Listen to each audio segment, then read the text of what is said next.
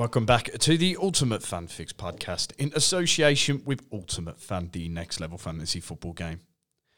Please note that general terms and game rules apply, 18 plus only.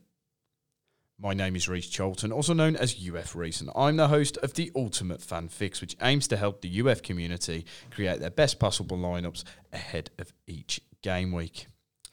Now, we do have a UCL contest coming up this week. We have the UCL semi-final 1 contest. There are only 2 games in this contest, so we're not really going to touch on it in the Ultimate Fan Fix podcast. Just it feels a little bit too small of a player pool to pick from.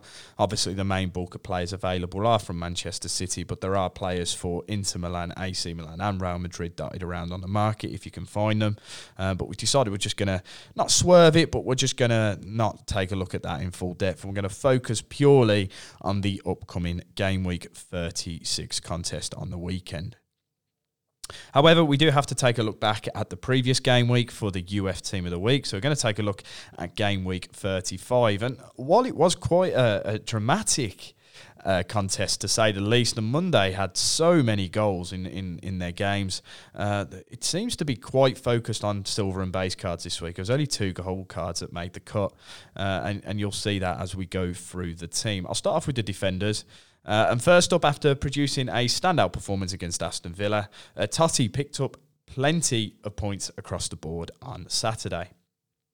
The Wolves centre-back claimed 14 points in total at Molineux after scoring, registering 2 tackles and a shot on target, as well as a clean sheet bonus. Onto the second defender, and pushing into the team of the week for the second time in 5 game weeks, Matheus Vinha is proving to be a solid asset in Ultimate Fan lately. The Bournemouth defender scored in his side's loss to Chelsea, picking up 13 points thanks to his attacking efforts. On to midfielders, and despite his side suffering a crunching defeat to Fulham, Harvey Barnes was the standout for the Foxes this weekend. The Leicester winger scored twice at Craven Cottage on Monday, landing 20 points overall for his efforts. Onto the second midfielder, and landing his 5th and 6th goal contribution in the last 7 games, Abdoulaye Doucouré's stock in Ultimate Fan is beginning to rise. The French midfielder scored twice against Brighton yesterday, picking up 19 UF points. Onto the forward card, and the king of Game Week 35, Dwight McNeil tore apart the Brighton defence on Monday afternoon.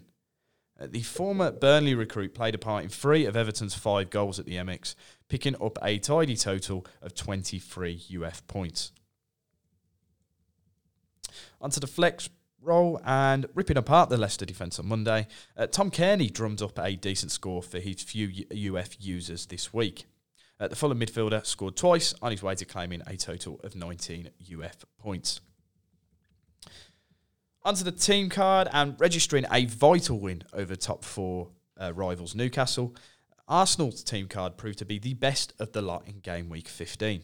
15, Game Week 35. A bit far behind there.